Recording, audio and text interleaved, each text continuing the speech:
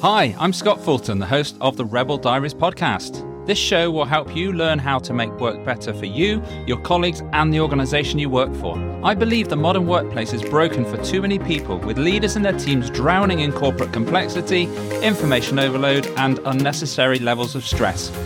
Having spent over 20 years leading disruptive, high-performing teams who have won international awards for their impact, I've now dedicated my career to helping coach and train leaders and teams to deliver more value and impact at work whilst reducing the risk of burnout, overload, and wasted effort.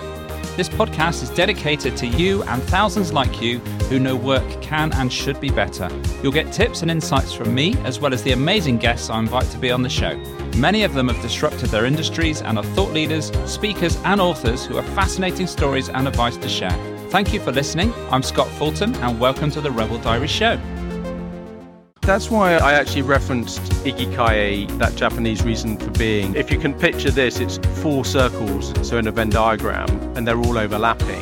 What you get paid for, what you're good at, what you love, and what the world needs. And Ikigai is at the intersection of all 4 of those. Recently, it was Mental Health Day, and 50% of all mental health issues are to do with typically indebtedness or anxiety or worry about money. So being on top of your financial resilience is also good for your own kind of mental well-being. And the challenge is the average man in the UK will run out of money 10 years before he dies, and the average woman will run out of money 12 years before she dies. Rob Gardner is an investor, entrepreneur, and author committed to delivering financial freedom in a world worth living in. He co-founded Reddington, Mallow Street, and the charity Red Start. He is a board director and investor in Rebalance Earth, a global ecosystems platform for valuing and investing in nature to help reverse climate change, biodiversity loss, and create economic prosperity for local communities. Hi, Rob. Welcome to the Rebel Diaries podcast. Hi, Scott. Great to be on here. So what got you into this? What was your purpose? What made you think, I'm going to sort finance for people and I'm going to help them get financial stability? That's a good question. I think finding your purpose or your ikigai, your kind of Japanese reason for being, I think it doesn't just happen like that. It requires work, like going to the gym. So I first started working on it about 10 years ago in 2012. And I actually met a guy called Mike Harris, who he's well known because he was the founder of First Direct in the 1980s. He convinced Midland Bank to have no banks and do telephone banking. He then founded Egg, the first online bank in the late 1990s. And his whole thing, this is 10 years ago, was when you're starting a business, which I was running at the time, what's your purpose beyond money? And so I think it's really easy in business to make staff or want to sell a consulting service and just focus on selling more and more. And of course, you want to look after your clients, but what problem is it solving? What is the purpose of it? I suppose the flip side of that question is, would anyone miss you or your company if it wasn't there? Which is a pretty brutal question to ask. And I suppose that's where, at the time, I was running Reddington, a pensions and investment consulting firm that I'd co-founded. And yeah, my kind of purpose beyond money was, what if we could transform everyone from not knowing what to do to feeling confident and in control of their money? So it's kind of like that higher aspiration. And so a big theme of my career has always been around financial education and helping people make good decisions. Today, if you look on LinkedIn, it says, I'm passionate about helping people achieve financial well-being in a world worth living in. And so for me, those two are important. I want to help people understand how money works. I want them to feel informed and confident to make better decisions about money and to create that kind of financial freedom. And at the same time, I want to help people understand and feel empowered that actually their money can be a force for good, and the money that they invest for their future selves can actually be used to have an impact on making a world worth living in. How do we tackle the big existential crises we face around biodiversity loss and climate change? Having that purpose is very motivating. I don't need someone to get me out of bed to go and do a financial education day. I love it. And having that just, I think, makes a lot of sense. But just as a sidebar, I think the first time I got an inkling of it was when I was at school and I was doing maths, physics, chemistry, because that's what my mum and dad had studied. And the geography teachers convinced me to do geography because I was really good at it and I love geography. And actually I ended up taking on geography and I didn't want to do 4 A levels, so I dropped chemistry.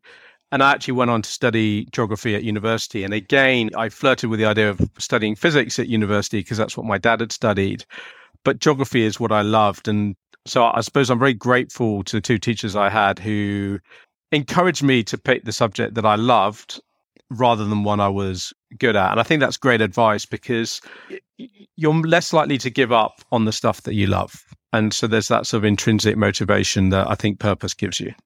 When you finished education, what was the trigger point for you to say, I want to start my own business and forming Reddington? Had you already started to get because obviously geography to financial stuff is quite different. So what was the switch for you? Did you find your purpose over time or did it just fall into No, definitely over time. I think at university, even at school, going to university, I didn't really know I knew what a pension was, but I wasn't really thinking about pensions and investments. I actually started my career working at Deutsche Bank, and then I went on to work for a firm called Merrill Lynch, now Bank of America Merrill Lynch, but in the whole world of investment banking. And I have to say, when I went to university, I'd never heard of these banks. I'd obviously heard of Barclays and HSBC, and I knew what retail banking was or commercial banking.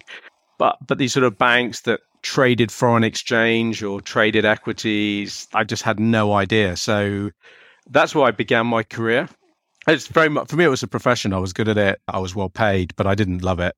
And it wasn't until sort of 2006, so 6 years into my career, that I met my business partner. We worked at Merrill Lynch together, and we were just passionate about solving the problem for defined benefit pension funds.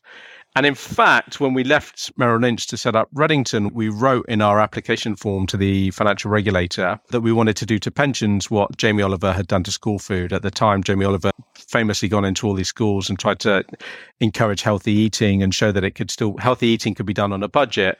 And I suppose we wanted to show that actually pensions was important and that people should engage with it and think about their financial future.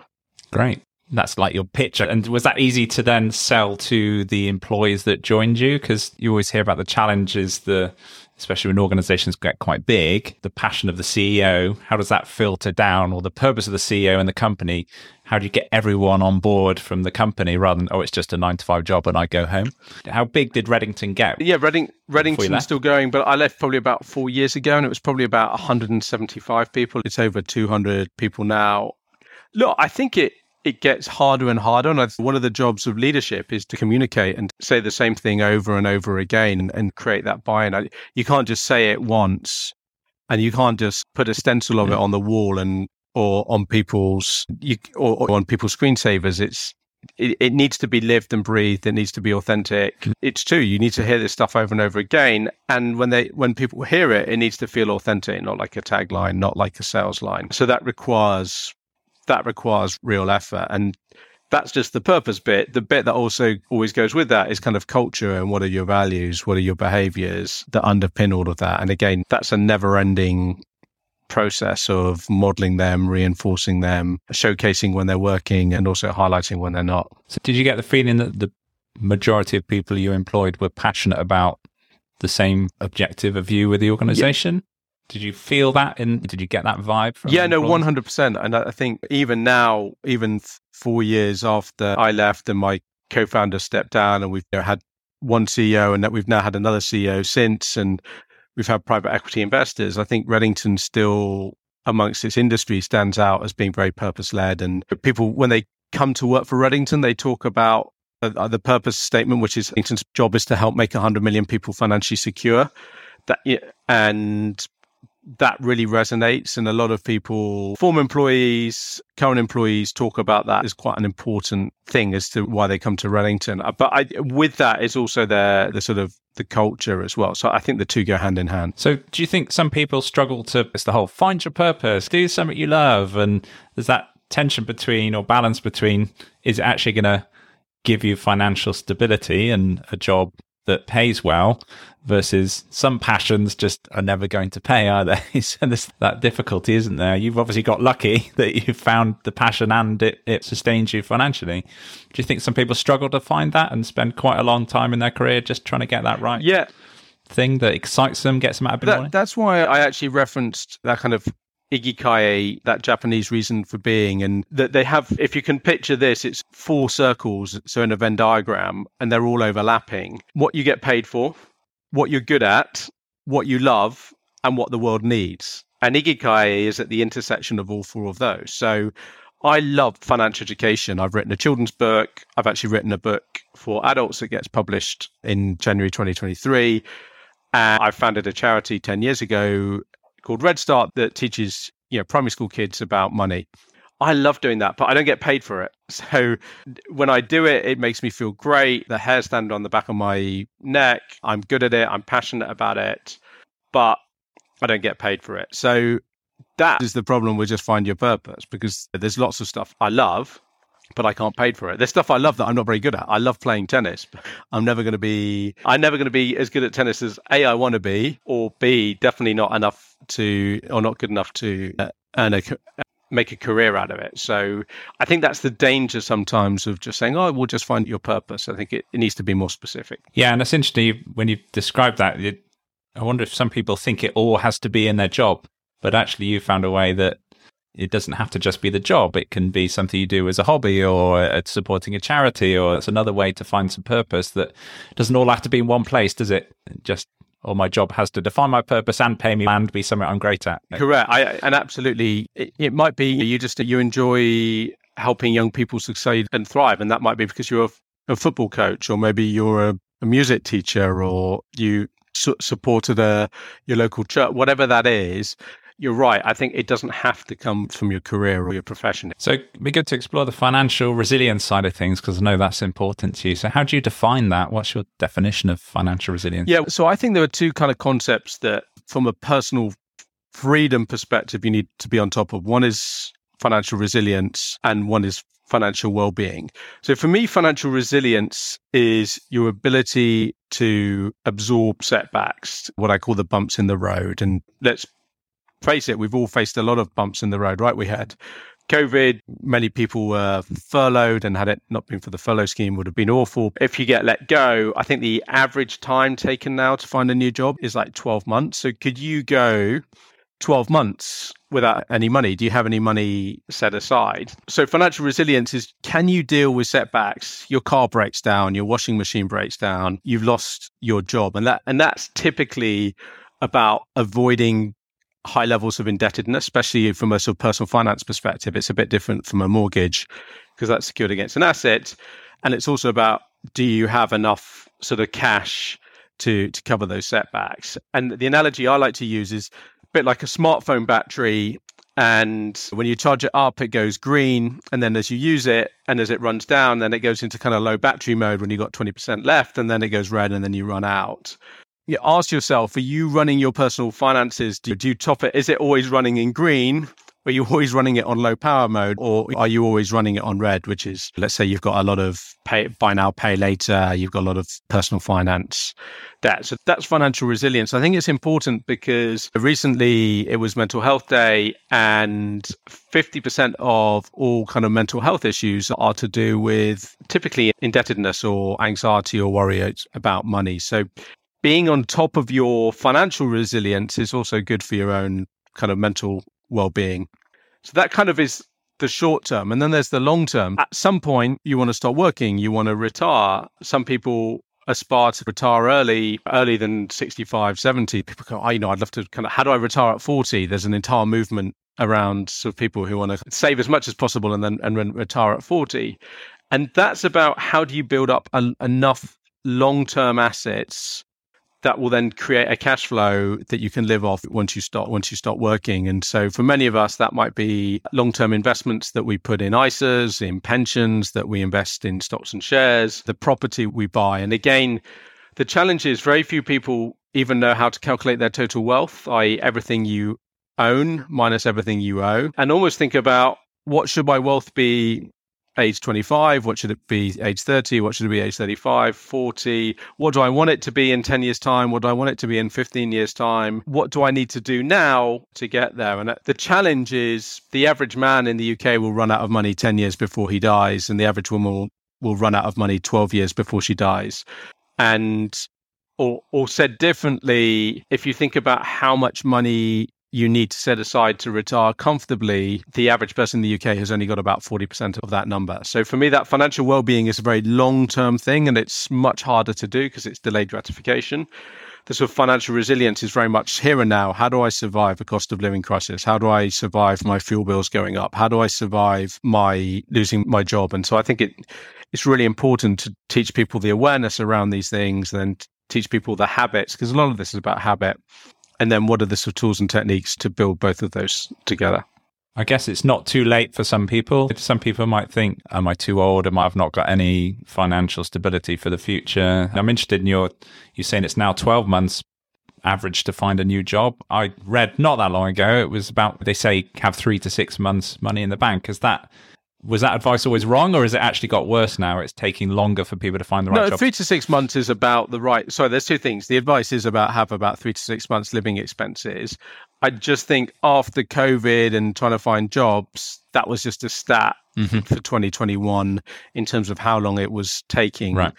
Look, the truth is, when it comes to building financial well-being, you can have too much money in cash. So some people are really good at the financial resilience and almost have lots of money in the bank account. They might have 3 years worth of salary in the bank account, and then that money's slowly being eroded away. They're not earning much interest on their bank account, and actually they've not invested in assets and aren't participating in that growth. So that is the tension. I personally operate at about 3 to 6 months. I think 12 months is a bit conservative, but I just wanted to bring that to life. Yeah, and I guess the challenge is, of course, money sat in a bank these days is devaluing, isn't it, because of inflation? And I'm no expert. I wouldn't even dream of trying to give advice in this area. I've heard it's about diversification and having assets in different places rather than putting all the eggs in one basket and that money just devaluing.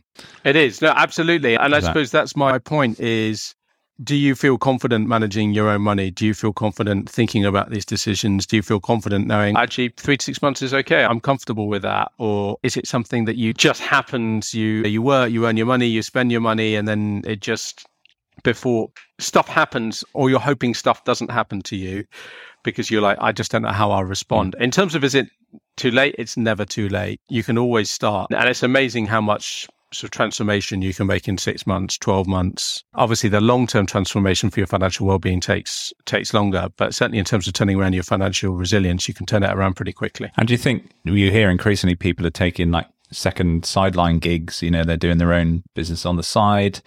You've seen an increase in that. That, I guess that makes sense. You're diversifying your risk slightly if you can cope with it, having 2 jobs or doing the hobby thing, trying to turn a hobby into a business alongside a day job. Yeah, so actually I've written a book that's going to get published, and it's called Freedom: How to Earn It, Keep It and Grow It. And I think the key to that sort of financial freedom is you need to earn money, you need to keep some of it, and then the bit that you keep, you need to grow it.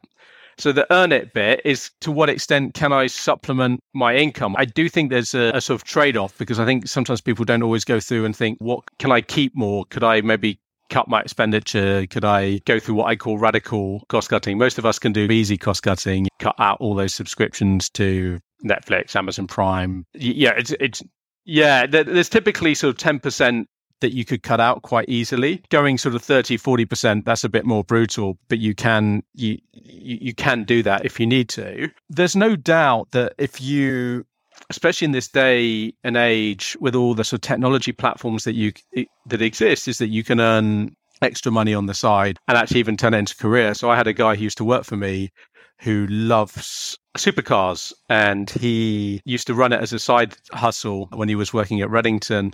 And then he was making more money from advertising on his site than he was working for us. And then one day he came to us and he said, I've actually been approached by YouTube to, why don't I set up my own business? And for those of your listeners who are into cars, he's got a YouTube channel and an Instagram account called Shmee150. I think he's got like 4 million followers on Instagram, and he's now doing very well. But again, during lockdown, if you Google like eBay millionaires, the number of eBay millionaires that went through the roof, like literally people just selling junk or other people's junk and selling it on eBay. I'm not saying it is the right answer, but it is possible to go out and think beyond your current job to go, how can I supplement my income? So we talked about purpose and we talked about financial resilience. What's your thoughts on how they're interlinked? Because you've gave the example where you've got the charity work you do and the books and a way to follow your passion and purpose, but those things aren't bringing in money. I'm sure the books will, but the charity stuff doesn't. But to do that, you need to be financially stable. Otherwise, you couldn't just do that 100% of the time. So for me, financial resilience, financial well-being is all part of your financial health. And I suppose it's a bit like your physical and mental health. I think if you don't look after yourself, you can't go to work, right? You can't, if you have a family, you can't look after your family. You can't look after yourself. And I suppose as you get older, when you're younger, you take your health for granted. You just don't think about it. But as you get older, you think, actually, I do need to be more mindful about my sleep. I need to be more mindful about how much water I drink. Am I hydrated? How much alcohol and caffeine am I drinking? My diet. It turns out I can't eat burger and chips every day now because that's not going to be good for me, which obviously there was a point in time when I thought I could. And yeah, and you just get away with it. And exercise as well. So your health is hard work. And actually, you need to be healthy to go to work, earn money, do the things that you love. And for me, financial health is the same. I think if you build that financial freedom, that does give you the option to maybe step away from a job that you don't enjoy. You know, how many people end up in careers or jobs because they feel that they have to? And yeah, look, and sometimes that's self-induced, right? And quite often that can be people who earn a lot of money, who are high rate taxpayers, but their lifestyle expands to sort of fit their payroll. And then they feel that they're now stuck in a job that they didn't want to do. And then they don't want to change jobs because that job doesn't pay as much as that one. And it just becomes a sort of a bind. And so for me, that sort of financial freedom is that financial freedom to say, actually, is this the job that I want to do? Is this where I want to spend my time? Or maybe you've got a job that demands a lot of hours. That means that you don't get to do the other stuff, the stuff that you love, maybe coaching sports to kids or teaching music or being in a band or traveling the world. And I see financial freedom in that sense as an enabler, but it needs to be earned and it needs to be maintained a bit like your physical health. Yeah. And without that purpose, you hear about people with lots of money aren't always happy. There's the people that think, oh, when I'm a millionaire, when I win the lottery, when I get financial freedom, but they still can be deeply unhappy. And I guess that's because they maybe haven't found their purpose, or it didn't turn out to be what they thought it was going to be. The reality is that having lots of money and being able to buy things, those are externally motivated things, whereas purpose is an internally motivated thing. And that takes time. And that was the point I was trying to make at the beginning, is that you have to work on it, and it's changed over time. Mine used to be very much focused on financial well-being and financial education, and now it's financial well-being in a world worth living in. And actually, I've just decided to quit my job and pursue something else and go back to being a startup. And I wouldn't have been able to do that had I not had the financial freedom to do that. And my new purpose is now more focused to a world worth living in. What part can I play in trying to address climate change and biodiversity loss? So that, for me anyway, that's a good example of me not just staying where I am in a well-paid job for what I do and going, actually, what do I really want to do for the next 10 years? Where do I want to make a dent? What do I now feel passionate about? And as I say, that has evolved for me personally over the last 15 years. And can you tell us a bit more about the new startup? Yeah. So a year ago, I went to Glasgow for COP26. I've always been passionate. I think I've already mentioned I studied geography. I actually specialized in glaciology and hydrology, so the study of glaciers and rivers. And 25 years ago, I spent my summers on glaciers up in Switzerland, drilling boreholes. Anyway, this summer, someone sent me a photo of that same glacier, except it's not there. It's disappeared. And I've got a photo. It's basically, the photo was identical to the photo I'd taken. And we've all seen these on the internet. But for me, that was real. That was somewhere where I spent 6 weeks of my life, and it's just gone. It's way back up the valley. And I have 2 young girls. Because I studied geography, I understand the science of climate change. I understand just how bad it is. And I've got this idea that makes it easy for individuals and companies to invest in nature, capture carbon, and I think play a meaningful part in reversing the trend. So my idea is this: you land at Heathrow and you want to offset your flight because you still want to go on holidays, but you also want to make sure you do it in a offset the impact. You go on your phone and you pick an elephant and you invest in an elephant, and maybe Rosie the elephant, and it says, look, Scott, you need Rosie the elephant for the next 10 days. And every day you get pictures and videos of her, and it says this is how much CO2 she's offset. And not only that, because she's alive, she's improving biodiversity, and she's also creating local income for the community, maybe in Gabon, maybe in DRC. But here's the cool thing: if you did, that elephant is worth $1.75 million alive. At the moment, elephants get killed for $40,000 for their tusks under sort of poaching. And so what I want to do is it's this whole idea of money as a force for good. How can you connect something that has real value to the planet, but is invisible to all of us? And how can we also correct the inequalities of the global north and the global south so that actually all of a sudden money starts to flow to where that nature is? And my big, hairy, audacious goal idea is in the world of money used to be backed by gold. That's why there used to be gold in the Bank of England. Now our money is backed by our economy. That's why the US dollar is the sort of strongest currency in the world. It's got the strongest economy. But what if in the future we had a currency that was backed by nature and the value of nature? So as crazy as that may sound, that's my new idea. And I suppose that's an example of me following my purpose and having the freedom to do it. That sounds really cool. So one of the questions I ask all my guests, if you had one book you could take to a desert island, what would it be? I've read this book multiple times, but it's my favorite book. It's How Will You Measure Your Life by Clay Christensen. And I suppose some of the concepts that we talked about today, he just gets you to think about your future self, and therefore through that lens, think about your health, think about the quality of your relationships with your husband or your wife, the quality of your relationship with your children, the quality of your relationship with yourself and those financial decisions. And I suppose the same when it comes to business, this like idea of beginning with the end in mind and working backwards. So yeah, that's probably been the book I've read the most times. And if I only had one book, I'd take it with me. I'll get the link to that in the show notes. So if anyone wants to work with you, find out more about your new venture, how do they get in touch? Yeah, thanks, Scott. On LinkedIn is probably the best way, Robert Gardner. But also I can be found on Twitter and Instagram at Robert J. Gardner. That's Robert J. and then Gardner, Gardner, all one word. Perfect. And I'll get those linked up in the show notes as well. Rob, it's been great chatting to you. Thanks for being on the show. Thanks, Scott. Look forward to listening to it. A big thank you for listening to the Rebel Diaries show. Your time is precious, so it is appreciated. The show has a Facebook group for you to engage with others, discuss topics, get access to exclusive content, and let me know what you think of the show. There's a link to the group in the show notes, or search Facebook for Rebel Diaries Community. Until next week, take care, be a rebel, and deliver work with impact.